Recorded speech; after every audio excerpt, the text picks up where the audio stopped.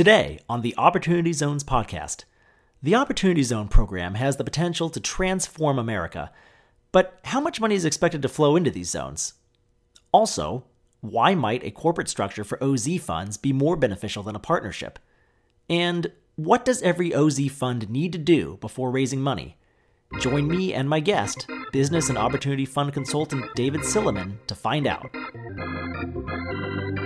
Welcome to another exciting episode of the Opportunity Zones podcast, the weekly show where we interview Opportunity Zones professionals and experts, from fund managers to tax advisors, from real estate developers to venture capitalists. If it impacts Opportunity Zones or the opportunity funds industry, we cover it here on the Opportunity Zones podcast.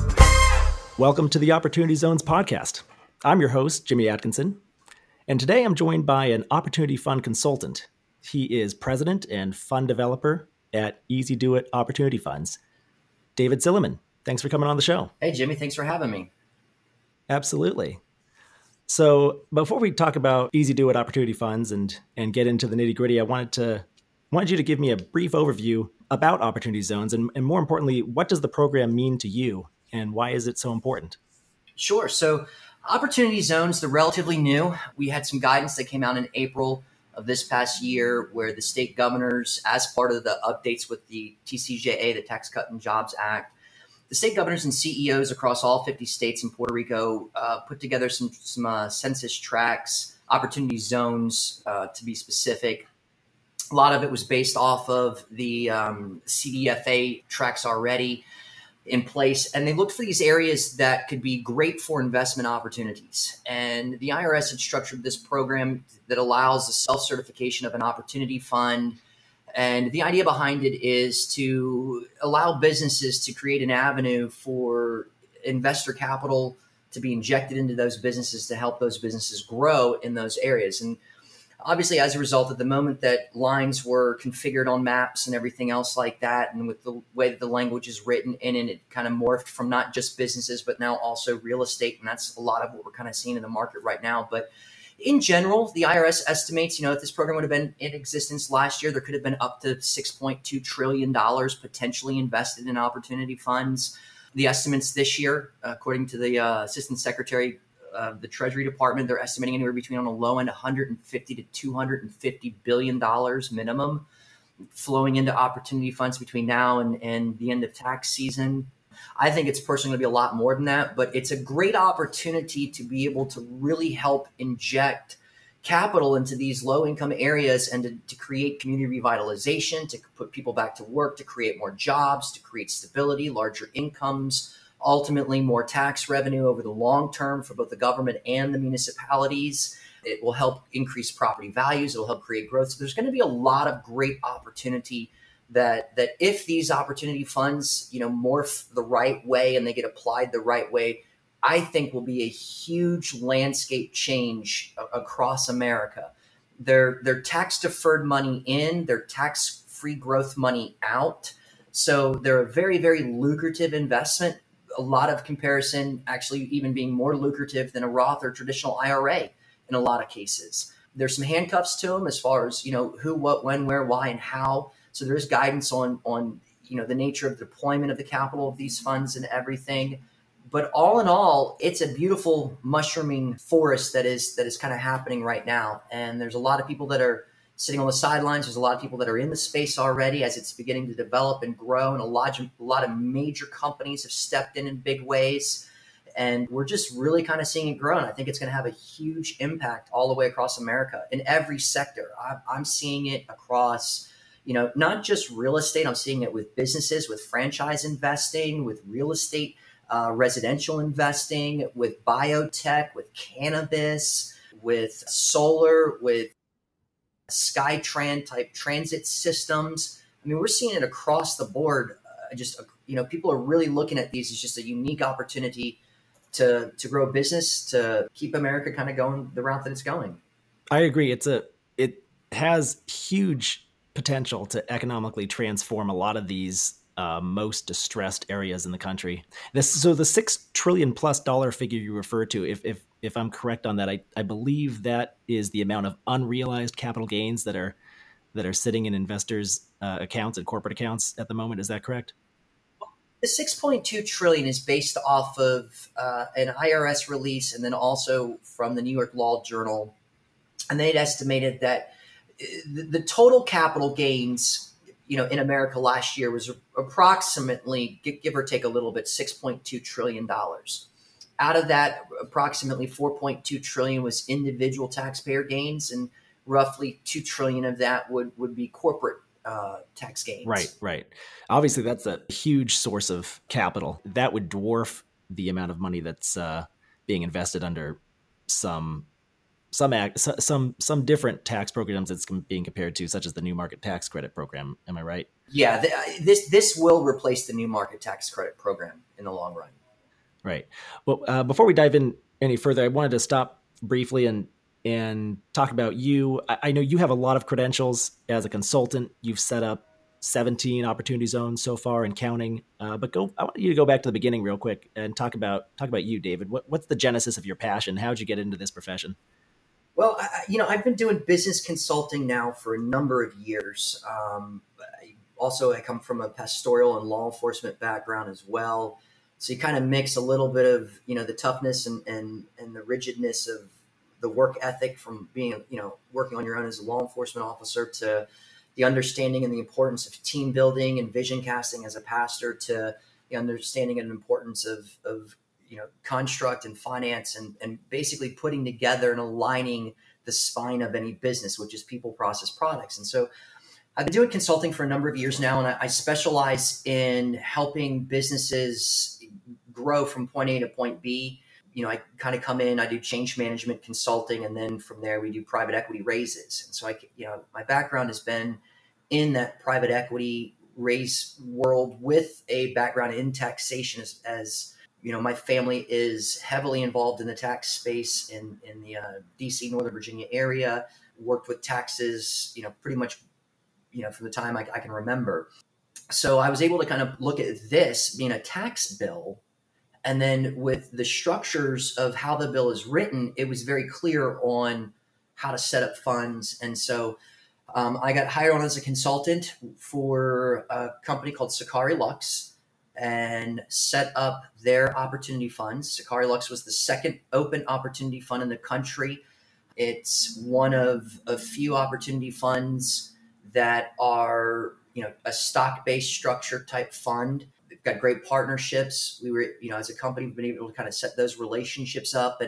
And now we've just kind of have morphed since May into this, ability through Easy Do It, where we've set the right people in alignment and the right systematic approach to where we build turnkey opportunity funds now, and we do it in 60 days. And it's literally all inclusive. Yeah. So talk to me a little bit more about that. I know you've set up 17 of these opportunity zone funds so far through Easy Do It. And I know you're doing something a little bit different with how you're structuring these funds. So what goes into setting up an opportunity fund, and what are most fund managers missing? Well, first of all, yes, we do believe that a lot of people are missing the forest from the trees right now. There's two ways that every opportunity fund is going to be structured. It's either going to be structured as a C Corp or it's going to be structured as an LLC partnership. And although they're similar, there's differences between the two. A lot of people, where we see that people are missing the forest from the trees, is this program was never originally intended to spur the real estate market. As a matter of fact, we're seeing artificial inflated prices right now, where everybody that's in these opportunity zones, they feel like their property is sitting on oil. But it was always intended to help businesses grow in these opportunity zones as a way for businesses to put themselves out there and raise private equity. And so we looked at it from that core approach. What was the underlying ideology around opportunity funds? And then when the guidance came out, it was very clear that, okay, one road leads, left and one road leads right. 90, 95, 98% of the funds that we're seeing in the marketplace right now, because of the fact that they're real estate related, it's focused around LLCs. And because that's the typical structure when you think real estate deals. You got, pass through, tax benefits as an LLC. Well, we looked at this and said, okay, let's look at it from the corporate standpoint. And so we structure ours as C Corps and we issue stock. And our approach solves a number of things. Number one, right out of the gate, it solves the investor exit strategy. Whereas that is a critical piece to the partnerships side of the structure of these opportunity funds. And the big difference is how does a partner exit in the event that, let's say that they've got some sort of life-changing event year 3. And even though they had full intentions of holding it for the 10-year benefit, they've got to exit and get liquid by year 3. Well, how do they do that? With the stock-based approach, the way that we've got set up, we've got a relationship set up with NTREX Capital Index Market, where we're listing the opportunity funds on the marketplace. It's a SEC regulated secondary private equity index market, and it's an actively traded marketplace. And an investor can invest into the opportunity fund as well as sell their position out of the opportunity fund by simply selling their stock. So it makes an easy exit strategy for an investor to get liquid. Whereas in an LLC-based model, the investor either has to sell his position to another investor that's willing to kind of assume his spot in the partnership. And that's going to take, the operating agreement to allow that to happen on the partners, or the partners are going to have to come up with the capital. And if the capital is not capital from gains, then it creates a negative tax event for the partners. Or if the partners aren't liquid to be able to put the capital in to buy out the other partner that's looking to exit, then they're going to have to do something with whatever the investment is, whether it's a leverage or whether it's a liquidation. And that looks like in a partnership that it could be a significant amount of time for a partner to exit when they may have something going on, when they need that liquidity. And that's where we looked at it from a stock-based approach. It allows us ultimately in the future to potentially look at, going opportunity funds to ETFs, to REITs, to going public, plus the valuation models on stocks versus real estate are slightly different. And so, that's our approach. And doing that gives the investors also let's say a fiduciary blanket to be able to go to in the event of, fraud or anything like that. They've got the SEC to go to, because any opportunity fund that is actually open and saying, hey, any investor out there we're open to these investments. They're going to fall, it doesn't matter whether it's a corporation or whether it's an LLC, they're both going to have some sort of SEC reg offering. And, we looked at the path of least resistance, and it allowed us to open and enter funds into the market space versus waiting on the sidelines, the way that a lot of opportunity funds have. And it allowed us to be able to kind of come in, create the relationships, create these amazing opportunities funds, and then get them listed and get them out there. And our funds are already getting investor capital coming in. That's great. So that's a lot to unpack there. You obviously advocate for a corporate structure. There's a lot of benefits to it. The main one being the liquidity that it provides. Why are so many funds set up as partnerships, though? Is it just inertia? Is that just the way it's always been done? And are there any drawbacks to setting up under a corporate structure as opposed to a partnership? Okay, so both structures have their drawbacks and benefits. Okay, when you look at most businesses, let's use somebody like an Uber, for example, a business. Okay, the reason why businesses are set up as corporations is to be able to allow multiple investor rounds to be able to help the business grow, and then ultimately to put the business in a position to at some later date in time do like what a Facebook did and go public, or to do something to where they stay private and maybe they go onto a marketplace the way that Overstock.com did by going from an IPO to a blockchain event and then allowing creating an outlet to exit their stock. So they both are going to have their benefits and their drawbacks. The LLC place right now is right now the emphasis is on the real estate play. Everybody's looking at this from, what's the next hotel? What's the next condo? What's the next resort, or whatever the development construction is going to be to go on in the way of real estate. And although that has its place and its benefit, at some point in time, the marketplace becomes saturated where you've got more than enough deals and more than enough construction going on, but you still have this yearly wave of opportunity fund investors rolling money into opportunity funds, and it's going to have to grow then into the business. So what we think is going to happen is that, a lot of these are starting off as LLCs. We're going to see probably in the next 24 to 36 months, you'll see the corporate side of the stuff also grow as more attention starts to get put on the businesses in these opportunity zones.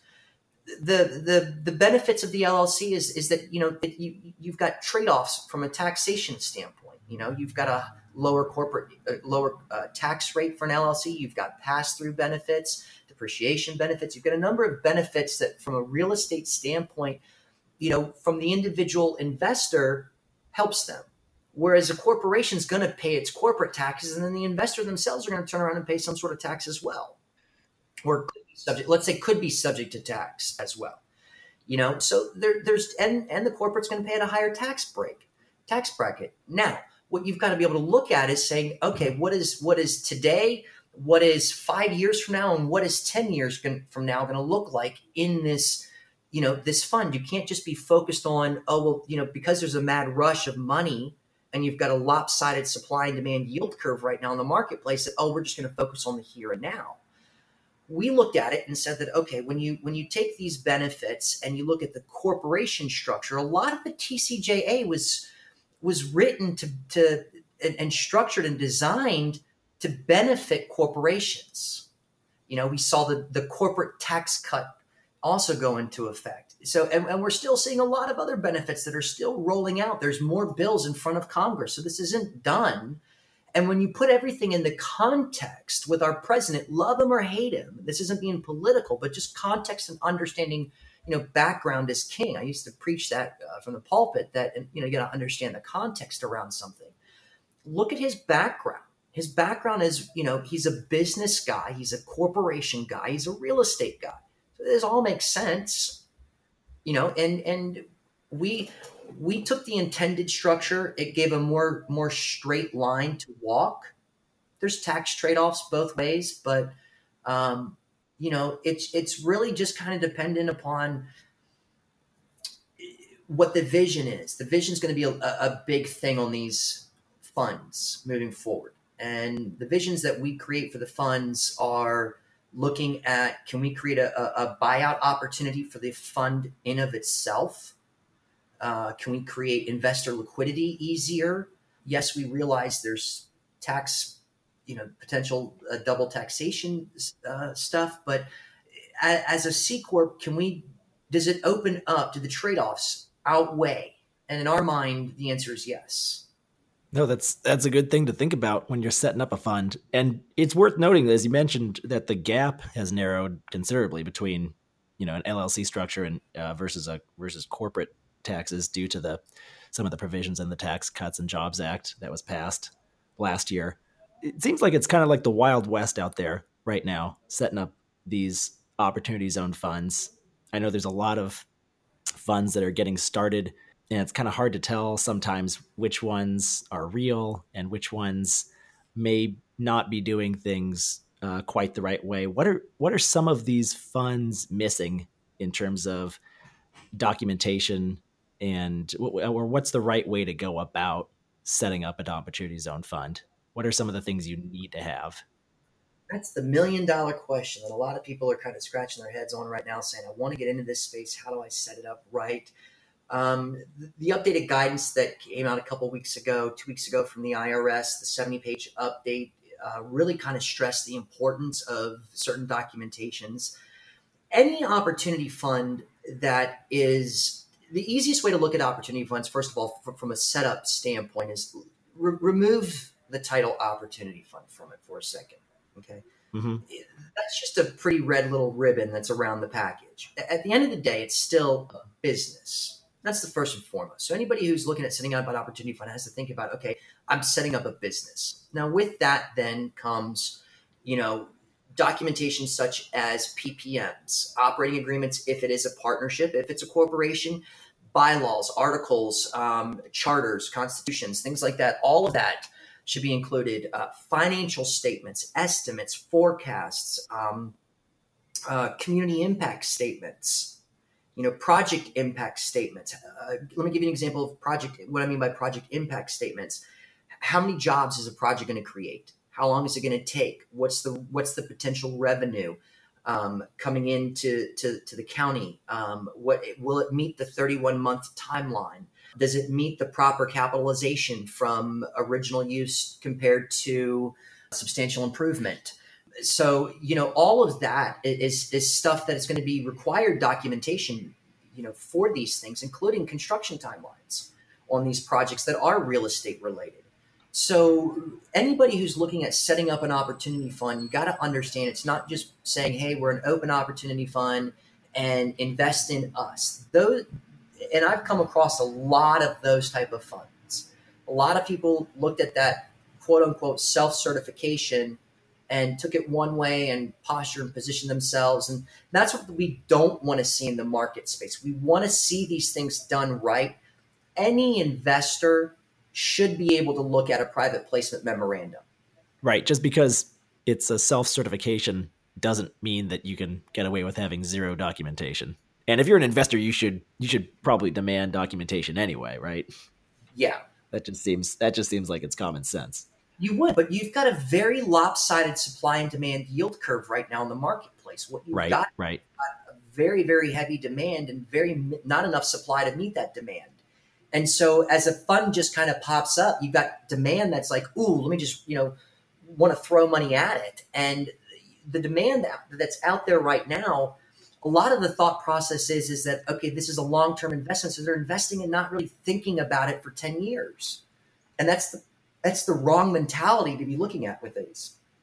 Yeah. So that's interesting. Obviously the sizzle of the tax benefit is very impressive when you're looking at any of these funds. I mean, just seeing the tax benefits that the program grants to these funds. But what about the fundamentals of the underlying investment? I mean, obviously that is what investors in these funds should be looking at. Or what exactly should they be looking at? Or what should they be wary of, investors, when they're looking at opportunity zone funds? Well, I think number one, you hit the nail on the head. It is about the underlying investment that the fund is going to be making. First of all, common sense would dictate, has the fund actually done the due diligence to ensure that the property is actually an OZ eligible investment? I think that would be, just right off the get-go. Yeah, that's probably step zero, right? That's zero. But, where's the project at in a timeline?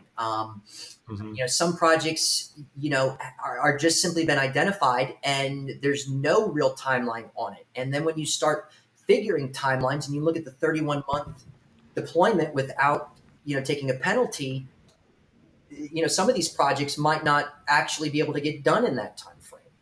That would be something that as an investor, I think I would want to know. I think I want to know if it's property related, what is the IRR on the individual investments? And then if it's a stock related fund, the way that ours is, what does the DCF look like? What does the VC valuation model look like? If it's a multiplier, what would the estimated future cash look like? Those are the type of things I want to know. I want to know who the team is. What's the background on the team? With the fact that everybody and their brother can self-certify, technically speaking, you're going to have a lot of unknown teams. So, fund credibility. How about this? How is the fund actually being managed? The fund administration, investor relations. Am I relying on the company to do it? Or is it being professionally third-party managed? Is it being third-party audited? Do I know that the banking and the structures is their investor due diligence being done the right way?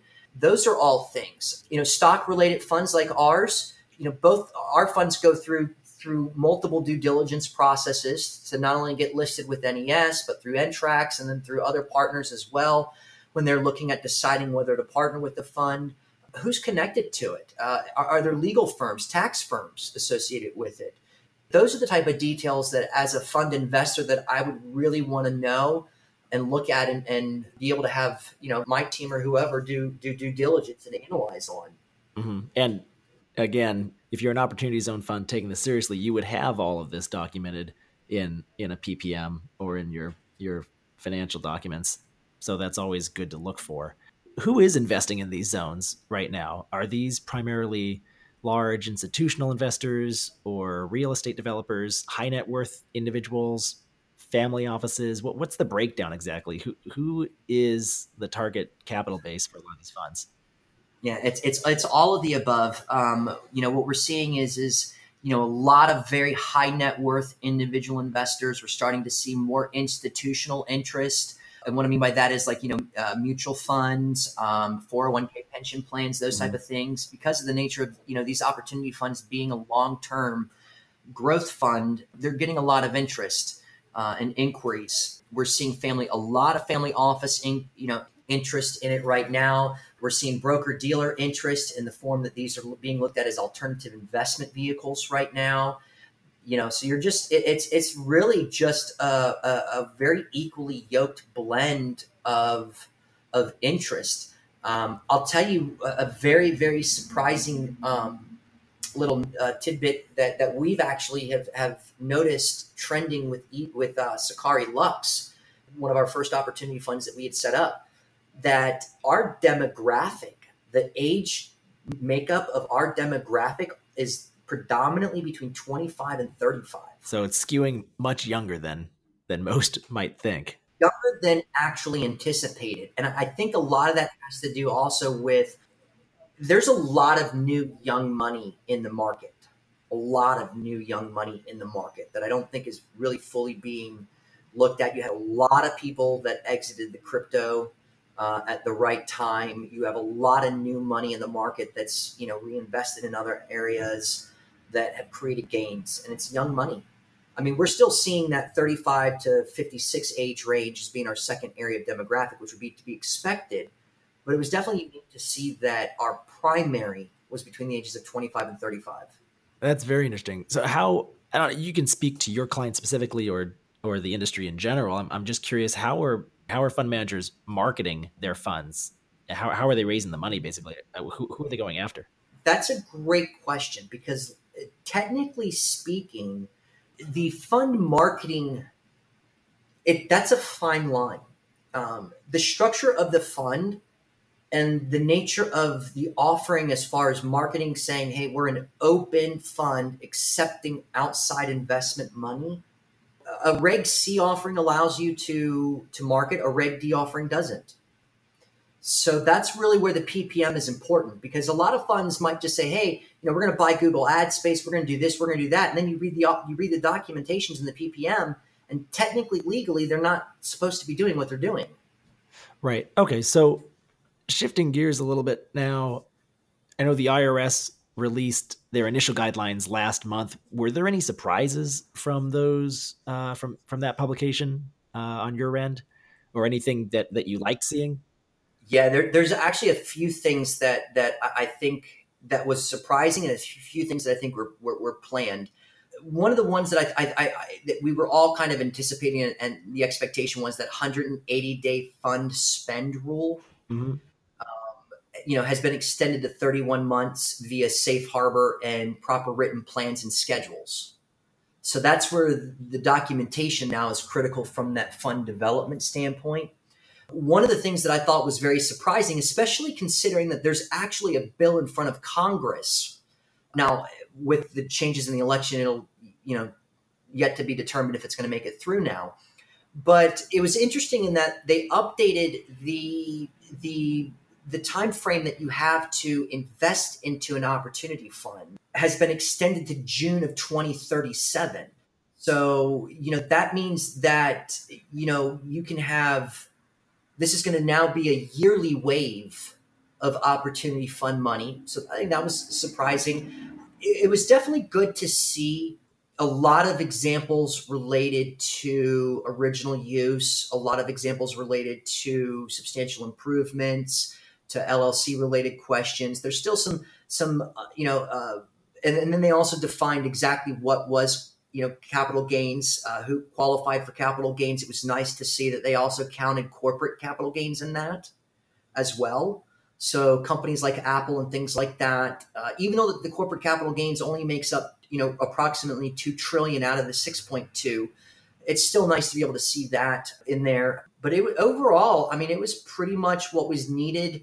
Obviously, they still have their 60-day waiting period on that, so we're probably going to see more definitive guidance come out in December And then we'll probably see another wave of guidance come out. I'm going to anticipate probably towards middle to late end of next year, once they've had an opportunity to kind of let the dust kind of settle a little bit and see how this program is going to settle in.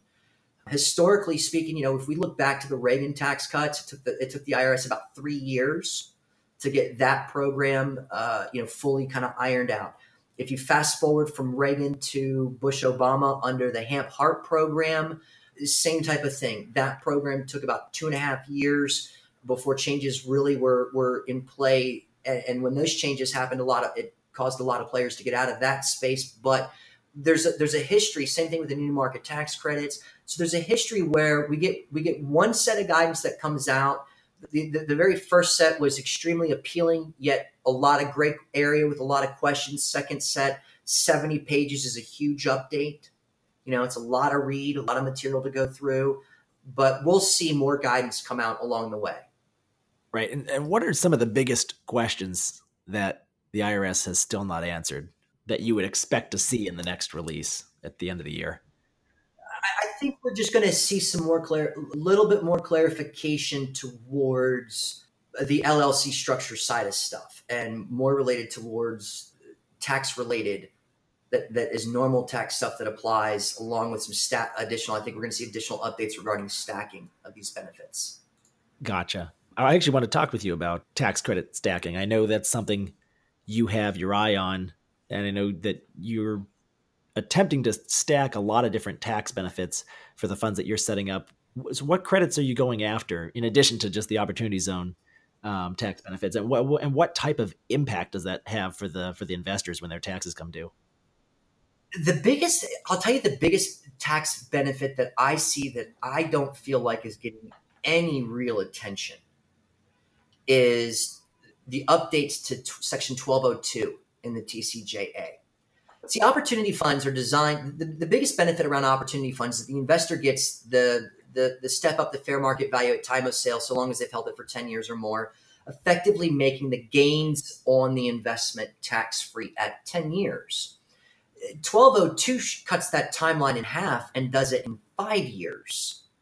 And, so when we set up funds like the Sakari funds, for example, in Tampa, we're looking at stacking not only Section 1202 on top of historic tax credits, on top of Opportunity Zone tax benefits to the investors.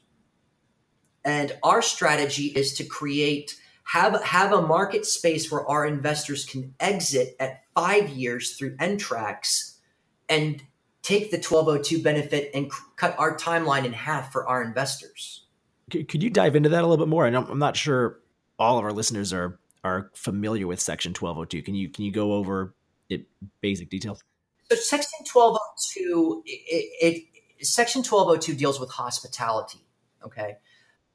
So for those opportunity funds that are in that hospitality, that type of space, if the investment from the opportunity fund into whatever that, let's say in Sakari's case, the hotel, if the investment is structured as a C Corp investment, it falls under a 1202 tax ruling. Okay. As such, it states that investment made, if held for 5 years, any gains on that investment beyond 5 years are tax-free gains, which means that for our investors, they're deferring the money by investing into an opportunity fund, which is a C Corp, which is then connected with NTRACS. So now you've got that marketplace to buy and sell. And then our fund looks for projects. So I'll use an example. Let's say that our Tampa project, let's say it's a $5 million buy. Let's say we get a $2 million historic tax credit, effectively putting our basis at $3 million for that. And then we turn around, and because it's hospitality, it's a hotel, we make it as a hospitality 1202 investment from the fund. And now our fund investors, they get that benefit at the 5-year mark. Instead of the 10-year mark. Instead of having to wait the full 10 years. Right. So that's a huge impact, obviously. It shortens that time horizon considerably. Are you doing anything stacking the new market tax credit program on top of Opportunity Zones? I know that I've got clients that are, yes. Mhm. Same thing with low income tax credits as well. Okay. Okay. So, how does an opportunity zone investment compare to a 1031 exchange? I've seen lots of comparisons between these two programs. I know that the biggest difference, obviously, may be that the benefit of a 1031 exchange only really kicks in when you die. Could you discuss some of the similarities and differences between these two programs? Definitely, definitely. The 1031, and you are right. The biggest benefit of the 1031 is it doesn't kick in your life; it kicks in your whoever inherits the property's life Hmm. for a step up in basis at time of death. Um, in this particular case, the biggest difference is with the way that the opportunity funds work is you can do a rollover from a 1031 exchange into an opportunity fund. You defer the gain, you keep the principal. The principal becomes liquid to you, the investor. There is depreciation recapture that has to be considered when looking at the tax on that. But there's a huge market shift where we think that a lot of the 1031 exchanges are going to flow more into opportunity funds. And why is that? Just because of the fact that, number one, you're not paying a 1031 intermediary fee. You've got more flexibility with access to your principal where that's not locked up. You've got your tax-free gains, which effectively alleviates the need for the step up in basis at time of death. So you can actually capitalize on that while you're still alive.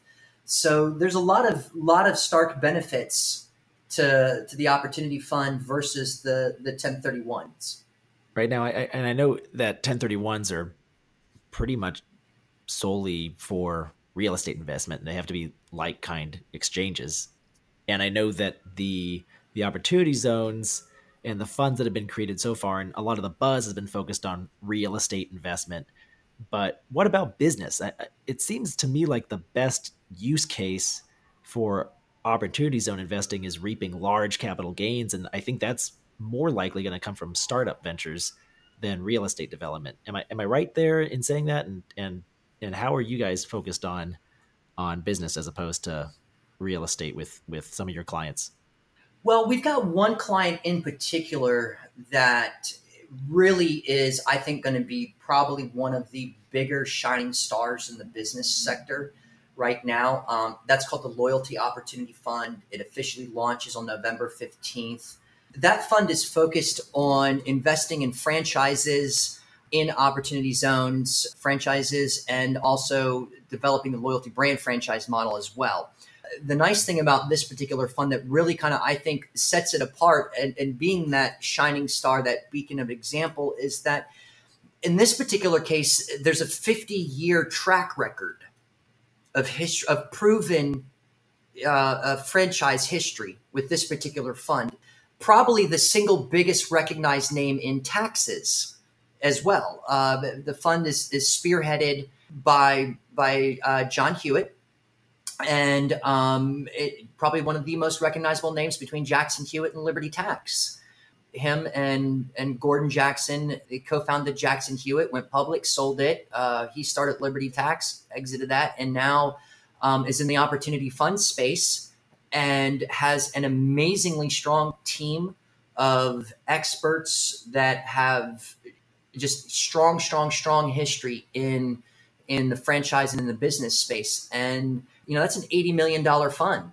You talk about an opportunity it's unique. It's the only opportunity fund that I'm aware of that's actually focused on businesses in these opportunity zones. Right now, like we've kind of talked about, we've said it, I've said it, and I'll continue to say it until the cows come home. I think that a lot of people right now are missing the forest from the trees in the grand scheme of things. Yeah, there's a hot market, commodity market on the real estate play just because of the fact that it's easy and that's the first axis that people are thinking when looking at this.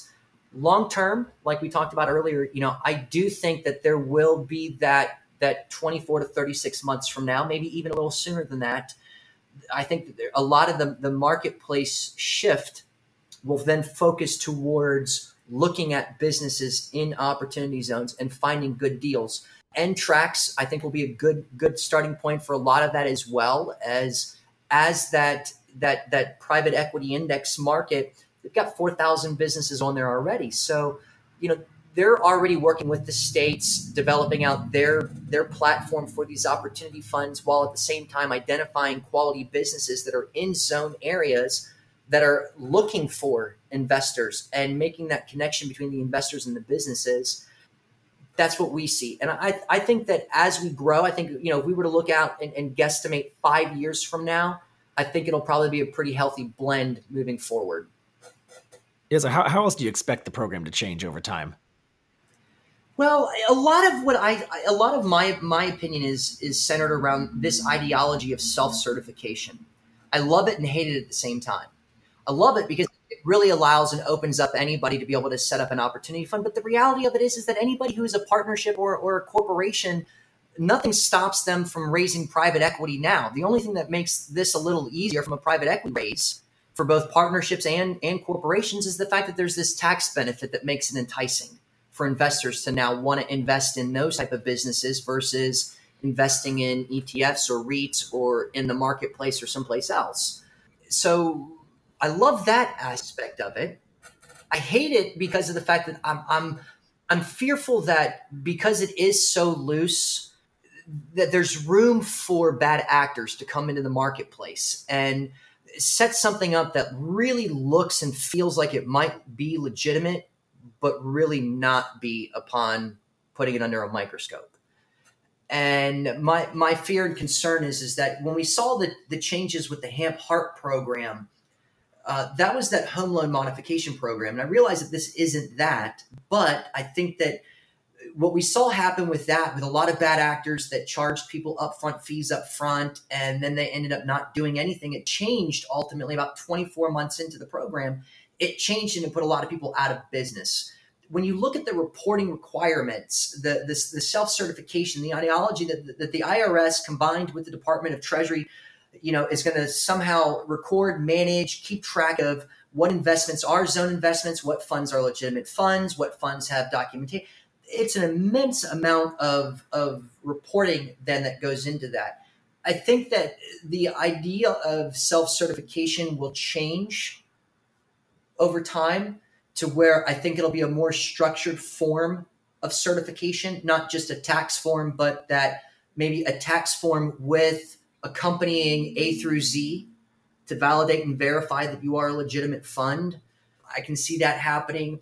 I can see them, very well potentially if this works out well, because of the how wide reaching that this can be, not just from real estate, but from hospitals to schools to tech to manufacturing to A to Z. This can be widespread. If this goes well, I could actually see this being extended well beyond 2037, 2047. Well, that's great. Shifting gears a little bit now, I actually want to look at this program from an investor's point of view just for a minute. Just a regular investor, let's say, individual investor, reads an article in the Wall Street Journal about opportunity zones, sees a segment on CNBC about opportunity zones. He goes ahead and sells his Facebook stock or house or whatever, realizes a gain. What's his next step? How does he invest in opportunity zones? How does he find a fund to invest in? What are his options? That's a great question. So, a lot of those type of investors right now, there's few real marketplaces for funds. Our anticipation is that by the end of the month, one of the very first places that he could go to Entrax, ENTREX. You can Google that and get on there and take a look at funds and create an account and go through that process and invest in those funds that are there. There's a number of places that have fund directories lists. Novogradic's got one. The National Council for State Housing Agencies has one. Opportunity-funds.com has one. The National RIA has one. So there's a lot of places that are setting up these fund directories. Hopefully here pretty soon, you'll start to see more funds that start to kind of get into that alt investment space with broker dealers. And so they very well may be able to just go right through whoever they're doing investments with now and say, hey, I want to invest in opportunity funds.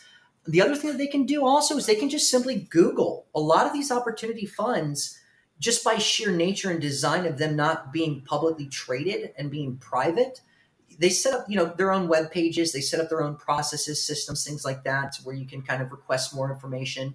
You can just Google opportunity funds now open, opportunity funds, now accepting investors, opportunity funds open to investors, stuff like that.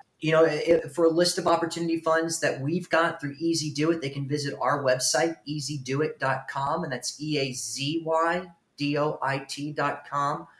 If they want to find the Sakari funds, they can do it two ways. They can just go to Sakari, SIKARI, Lux, LUXE.com, or just Google the word qualified opportunity funds. We're page 1 on Google.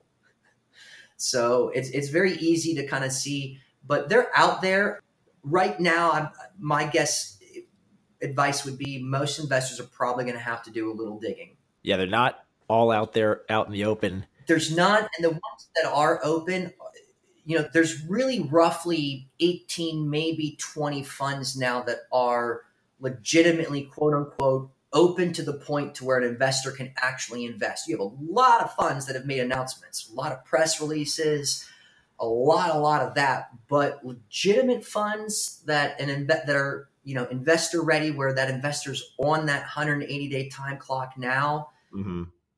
And have the right documentation that you're looking for that we discussed earlier. Exactly. Right. But you forgot one resource, though, Dave. You forgot OpportunityDB.com. We also have a list of... Absolutely. OpportunityDB is, you guys are, considering your history and your background and what you've done in the past with other directory-based sites in the funding spaces, I have no doubt that OpportunityDB is going to be a absolute go-to resource. Well, thanks for that, Dave. I appreciate it. So, hey, thank you for joining me today, Dave. For our listeners out there, please check out this guy's website, Dave Silliman. He's got a lot of great resources, easydoit.com with a Z. And for more, you can check out the show notes on opportunitydb.com. I'm going to have links to all of the resources that we discussed on today's show. So again, opportunitydb.com/podcast, and you'll find the show notes for today's show. Dave, again, thanks for joining me. Jimmy, I got to say thank you. It was a real pleasure. I love what you're doing in this space. I love how you've got your website laid out. I went through with great detail. Extremely impressed with the amount of content that you've already produced on the subject matter. And it's been an honor and a privilege. I want to say thank you to anybody that's listening. And again, just thank you to you. Oh, thank you, Dave. I appreciate the kind words. That's it for our show today. A huge thank you to you, our listener. If you liked this episode, please rate and review us on iTunes. The Opportunity Zones podcast is produced by the Opportunity Database. Visit OpportunityDB.com to learn more about Opportunity Zones and Opportunity Zone Fund investing. You can learn how to subscribe to this podcast and read more about today's guest in the show notes by visiting OpportunityDB.com/podcast. And we'll be back soon with another episode.